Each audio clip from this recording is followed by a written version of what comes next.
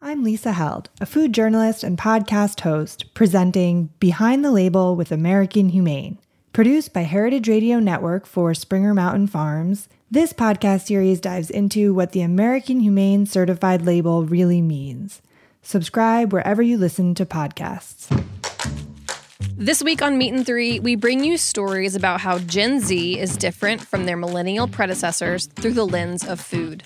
My knowledge of alcohol didn't really come from like Bud Light commercials or like Project X. Yeah, and that's my gripe with the platform as well, is that all these DIY videos, cooking videos, they're 20 seconds. What's one food item from your childhood that you wish you could have today? Dunkaroos, because they don't exist anymore. Although the Dunkaroos Twitter was activated again a year ago, so it's only a matter of time. They've tweeted a couple times. It's pretty hype. Listen to Meat and Three, HRN's food news and storytelling roundup wherever you get your podcasts.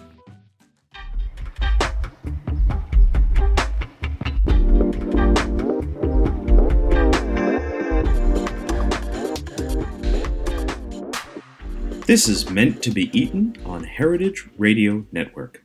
I'm your host, Daniel Bender, standing in for Coral Lee. This episode is part of a special series in collaboration with Gastronomica, the Journal for Food Studies, whose forthcoming issue is entirely devoted to COVID dispatches.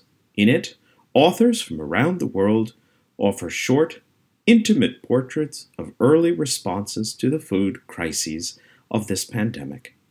And hosts from the journal's editorial collective will be joined by some of the featured authors to share their stories and to hear how things have progressed since their original submissions in March and April of 2020. My guest this week is Jacques Rousseau. Jacques lectures in ethics and critical reasoning in the School of Management Studies at the University of Cape Town, and is the co-author of Critical Thinking, Science and Pseudoscience, Why We Can't Trust Our Brains. Thank you for joining us, and welcome to the show. Jacques, that seems like a wonderful title and perhaps a really good encapsulation of many, many responses to the COVID virus. Can you share, just to start, by way of introduction, can you share where you live in South Africa? And I imagine you're back to teaching and lecturing by now. Yes, I live in Cape Town, which is often derided as a particularly non-South African part of South Africa, in the sense that it's very tourist industry driven and very cosmopolitan and not quite representative of the kind of vast disparity of socioeconomic situations in the country.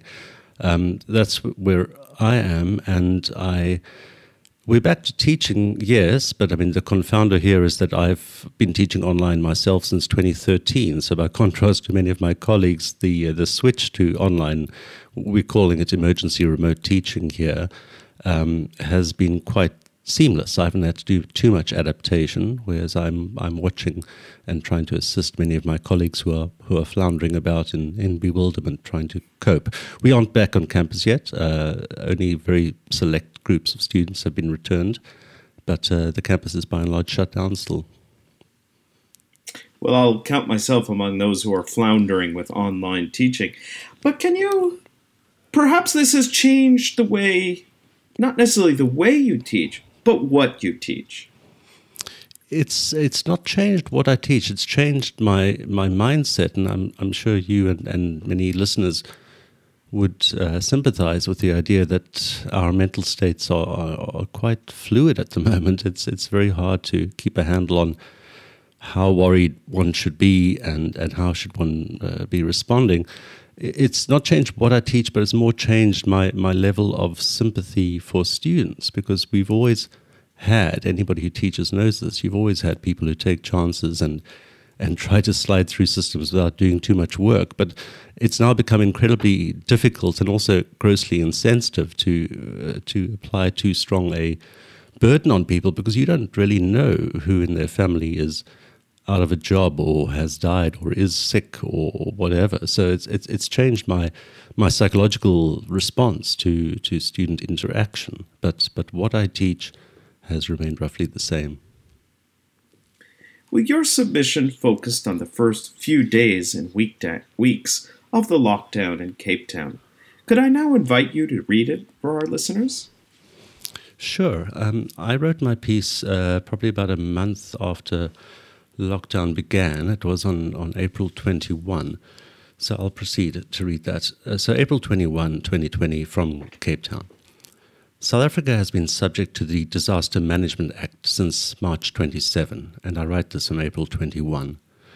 The Act is the legislative vehicle for one of the earliest and most stringent lockdowns yet implemented. We can't buy anything other than essential goods, and because our ministers are sometimes more interested in public attention and displays of authority, what counts as essential can change from day to day. Alcohol and cigarettes are not considered essential, and if our Minister of Police could have his way, alcohol would never be on sale again. The prohibition on alcohol sales has had a positive effect in that hospital wards are now freed from the usual, large in South Africa, number of people arriving in various states of disrepair following car accidents that occurred while drivers or pedestrians were intoxicated. It was also suggested that domestic violence would decrease in the absence of the disinhibiting effects of alcohol. Any observed decline in domestic violence should, however, be understood in the South African context. We comprise two nations, one of which is very poor and the other, relatively, very rich. Yes, perhaps those who are poor are now too hungry to fight and are instead focused on survival. But then there are those of us who could afford to stockpile enough alcohol to see us through, or so some of us thought.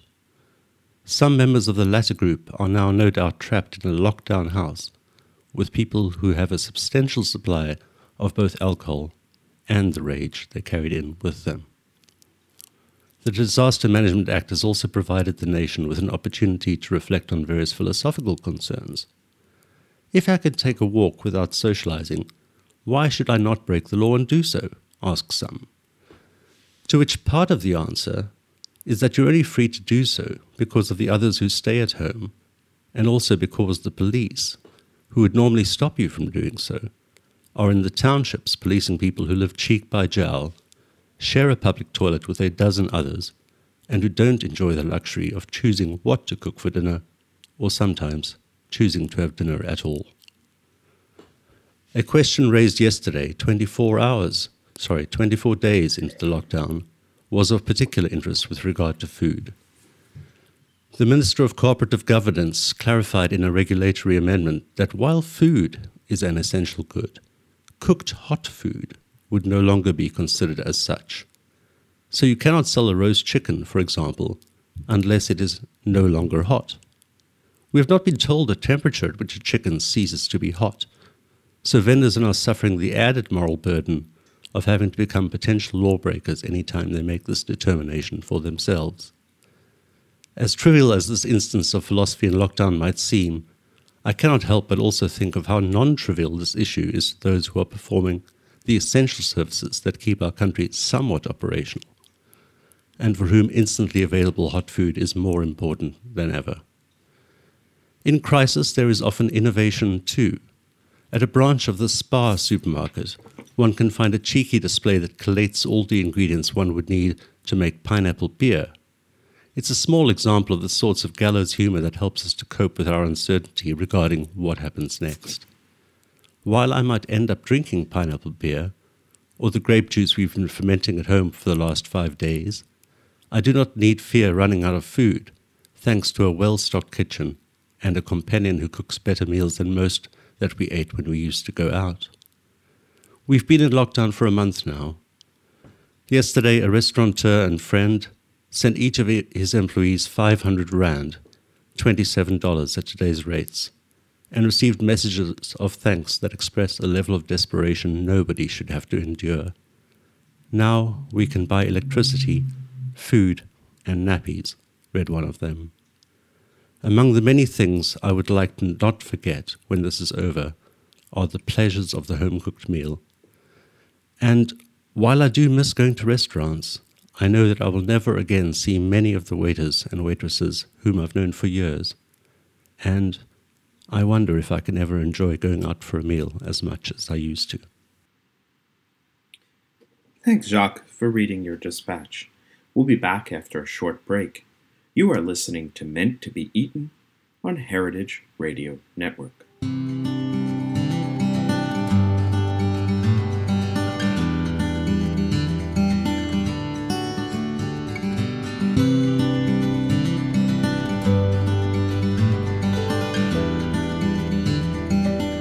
I'm Lisa Held, a food journalist and podcast host, presenting Behind the Label with American Humane. Produced by Heritage Radio Network for Springer Mountain Farms, this podcast series dives into what the American Humane Certified label really means. We're looking inside the farm certification process, beginning with the moment a farmer expresses interest in becoming American Humane Certified, all the way to a consumer seeing the seal on store shelves. And American Humane is our country's first national humane organization, founded way back in 1877. Now we certify nearly 1 billion farm animals each and every year. Despite that growth, roughly 90% of U.S. farm animals are still raised without the benefit of independently verified science-based standards. Subscribe to Behind the Label with American Humane wherever you listen to podcasts. And we're back. I'm Daniel Bender, standing in for Coral Lee. Jacques Rousseau just shared his dispatch, South Africa under lockdown. Jacques, I find this a remarkably moving piece, and I'm struck at how it was filled with frustration, a fair amount of anger. It ends on a real moment of sadness, but also in between there's some hope in unexpected places. Can you tell us how things have changed? How you wrote since you wrote this? In retrospect, is there anything you would have recorded or expressed differently? The weird thing, Dan, is that depending on which day you ask me, I might give an entirely different answer, because what strikes one as problematic or hopeful or reason for pessimism keeps changing, and currently I'm thinking that I would have changed a lot, because it has, since I wrote this, and I wrote this when most of the nation, I think, was still somewhat optimistic about a science-led and principled approach to the coronavirus. And I think more and more the balance has shifted towards people fearing that politics and corruption and simple pragmatic kind of satisfying a voter base has been more of the concern, and incoherence in decision-making has been driven by that rather than by confusion or emerging science and so forth. So I mean, practically what I would have said is that since then we've had stability in terms of things like food. I mean, the cooked food example I give in the piece, that absurdity has gone. And restaurants are open. They can't serve alcohol, but they're open. But we still have absurdities just like that. So as one example, restaurants are open. They need to temperature check us. They need to record our names for contact tracing and our temperatures. But taxis, we have a large network of informal taxis, which are basically little minibuses. I've forgotten what they're called in the US, but sort of 15 or so seater buses, which are completely unregulated and can operate at 100% occupancy with no temperature regulation or contact tracing. Religious services are banned except for funerals at a maximum of 50 people. So there's things one can't explain on a rational basis as exceptions, which continue to confound one. But much of the restaurant industry, as I say, is open. But I would report today, we walked through the waterfront, which is the premier tourist attraction in the Western Cape, and we walked past row upon row of shuttered restaurants in a place that would normally be completely buzzing with tourist activity. So I'd report a wasteland of food and drink, basically. So do you find, I was struck in reading your piece and in hearing you read it again, that you seem to describe a breakdown between public displays of government authority and public health. Has that resolved itself in any way, or do you find that that gap is widening? Yeah, I mean, I'm a person who tries to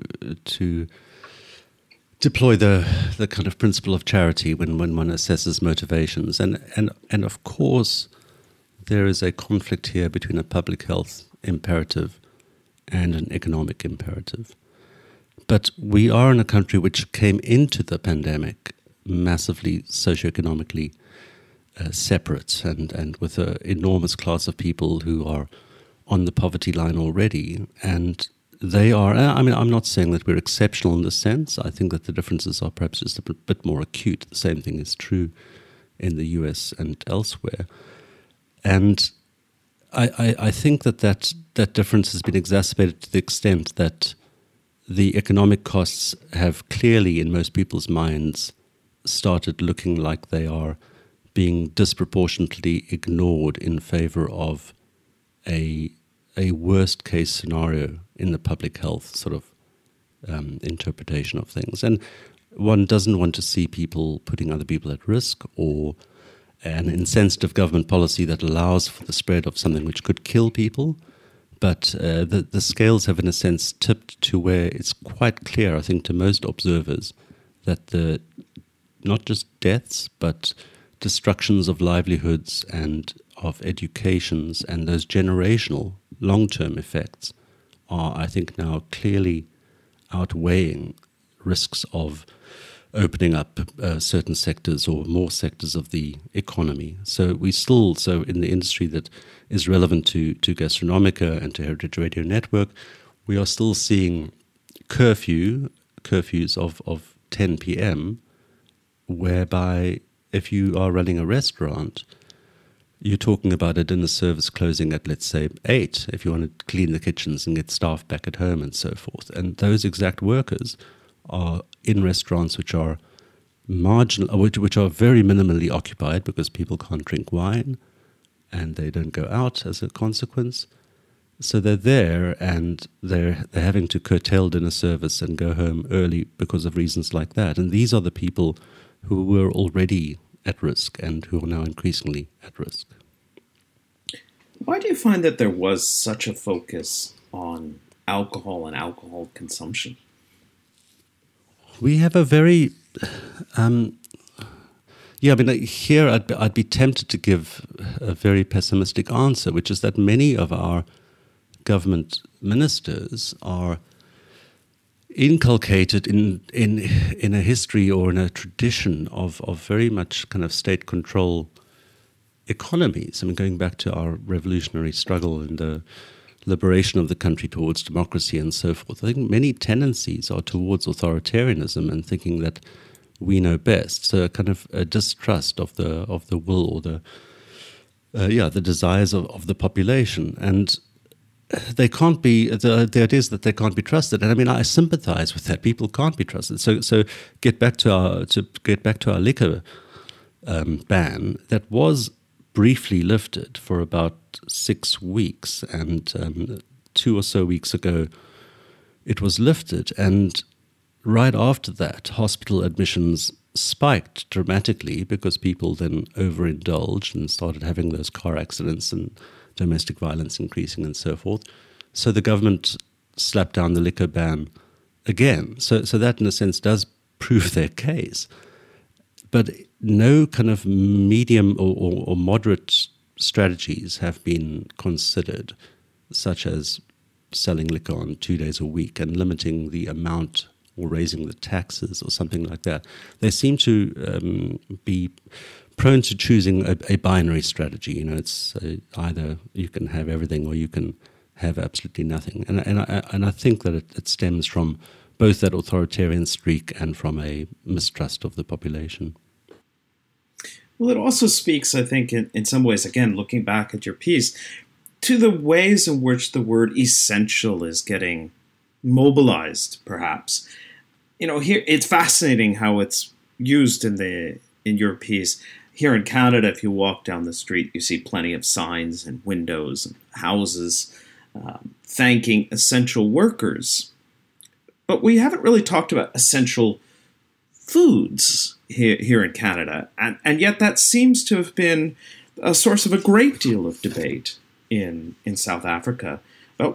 What does essential mean when it comes to food, especially in the context of, as you put it, the two nations in one? Yeah, precisely. I mean, so at the time when I wrote this, the idea of what was essential was almost comically, obsessively focused on. We since I wrote that, between then and now, the Minister of Trade and Industry released a rather absurd list of clothing items we could buy. And this was in consultation with trade unions and manufacturers. And we suddenly found that you weren't allowed to buy T-shirts or open-shoed sandals. I mean, this is the middle of winter, right? So many people wouldn't have wanted to buy those things anyway. But leaving that aside, I might have wanted to wear a T-shirt underneath a parka or a sweater or whatever. But that was quickly overturned. But there was no shame or embarrassment or second thoughts about publishing this absurd list of what was essential. And on the food side, the point I make in the piece, very briefly, is that the idea of me being a essential worker who is, for example, transporting people who are going to do testing in some sort of informal settlement, and the easiest thing, and sometimes the most affordable thing I might be able to buy is a loaf of bread and a roast chicken, that suddenly becomes complicated or compromised by these strange laws, which don't seem to serve a very clear health purpose. So one starts having to be sympathetic to kind of conspiratorial narratives around, which lobby group or which trade union influence this sort of decision. It's very hard for a population to maintain morale and trust in the leadership that is governing you through a crisis if there's such apparent absurdity in what you're being told is allowed and not allowed. Which perhaps suggests why, in reading your piece, while it ends on a very bittersweet moment, right before that, there's a moment of rather fascinating hope in your story of drinking pineapple beer, or how to brew it. The display is about how to brew it in supermarkets. Do you mean that as hopeful, or is that part of a recognition of some of that absurdity? I think it's more the latter. I mean, there's everybody has these exceptional narratives around their nations and their cultures and the ways in which they cope with adversity. And South Africa certainly has that as a kind of frontier nation who, at least in terms of white South Africa, who colonized and never mind the obvious fact that if you colonize, then there's somebody that you are kind of colonizing or controlling or exterminating or whatever.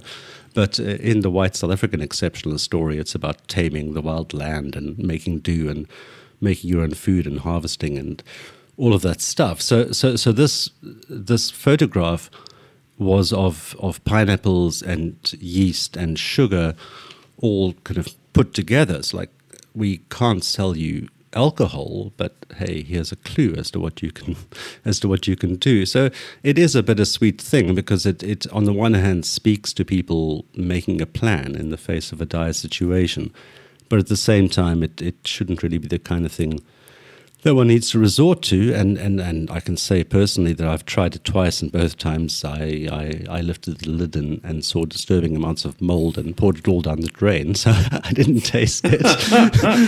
Well, I was going to ask. Yeah, I was optimistic. The last one looked like it was going well until about day 6, and then I got afraid. Apparently that can be quite harmful. So, So,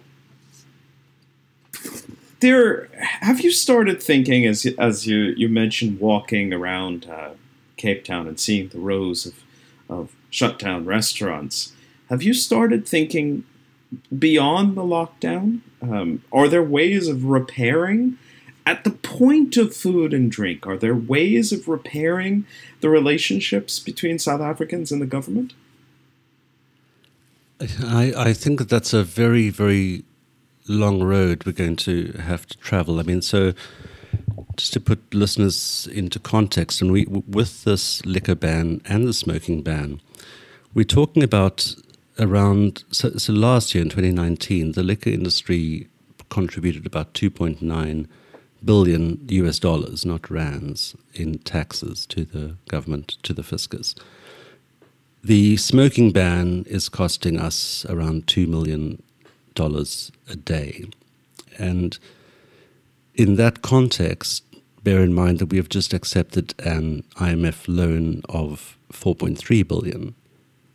And that's further in a context where S&P, Fitch, and Moody's have all graded us as junk status. Further, I'm sorry, it just keeps getting worse. We keep hearing stories of corruption in government and money being siphoned off for preferential tenders or people who have contacts in power and so forth.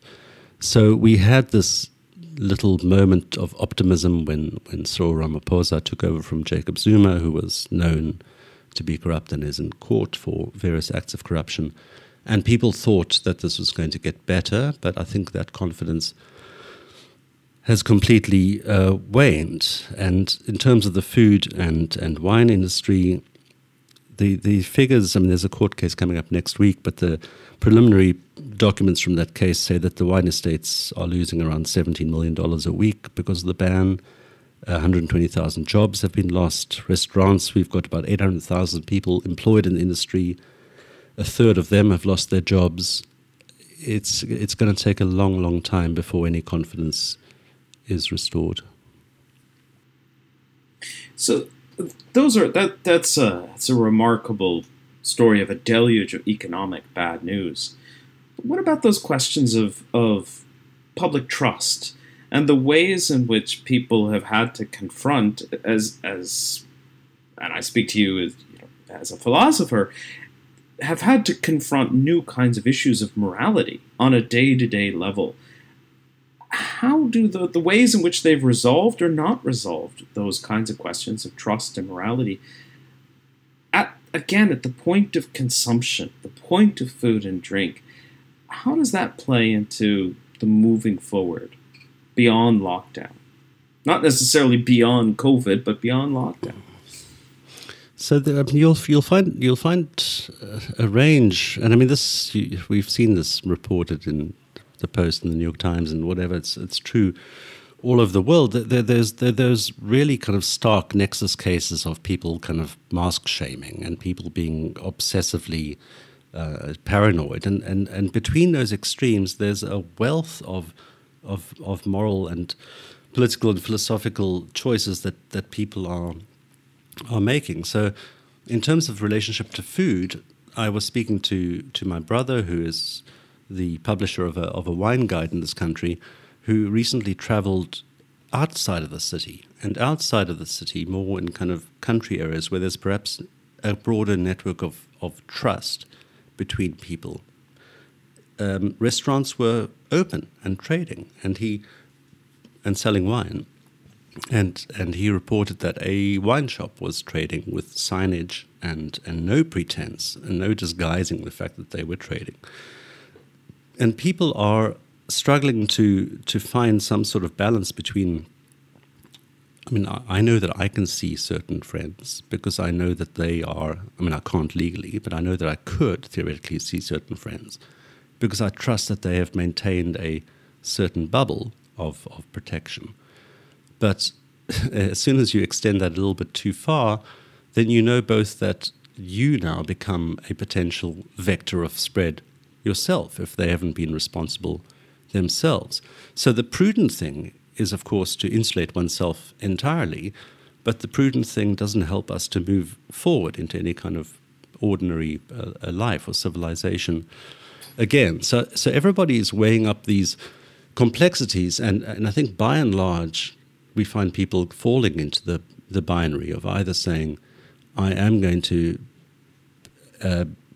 subscribe to the kind of moral panic and just put myself behind barred windows and only go out for a ninja raid to the shops to get something, or people who say, as I heard reported away from the cities, who just are now living life as normal and ignoring any kind of potential spread and just saying, well, I'd rather die than live behind those barred windows.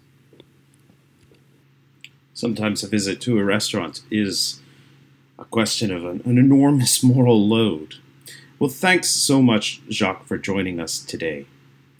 The COVID Dispatches series is produced in partnership with Gastronomica, the Journal for Food Studies. More essays like this one, shared today, can be found in issue 20.3, slated for publication on the journal's University of California Press website in late August 2020. Meant to Be Eaten listeners can enjoy a 30% off single print copies of this issue with the discount code GastroAug2020, all caps, all one word. And that offer is valid through June 2021. Stay tuned in the coming weeks for more COVID Dispatches on Meant to Be Eaten on Heritage Radio Network. I'm Daniel Bender. Thanks for joining.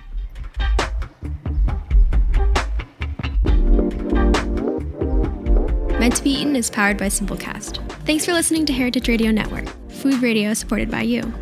For our freshest content and to learn more about our 10-year anniversary celebration happening all year long, subscribe to our newsletter. Enter your email at the bottom of our website, heritageradionetwork.org. Connect with us on Instagram and Twitter at heritage_radio. You can also find us at facebook.com/Heritage Radio Network. Heritage Radio Network is a nonprofit organization driving conversations to make the world a better, fairer, more delicious place. And we couldn't do it without support from listeners like you. Want to be part of the food world's most innovative community? Subscribe to the shows you like, tell your friends, and please join the HRN family by becoming a member. Just click on the beating heart at the top right of our homepage. Thanks for listening.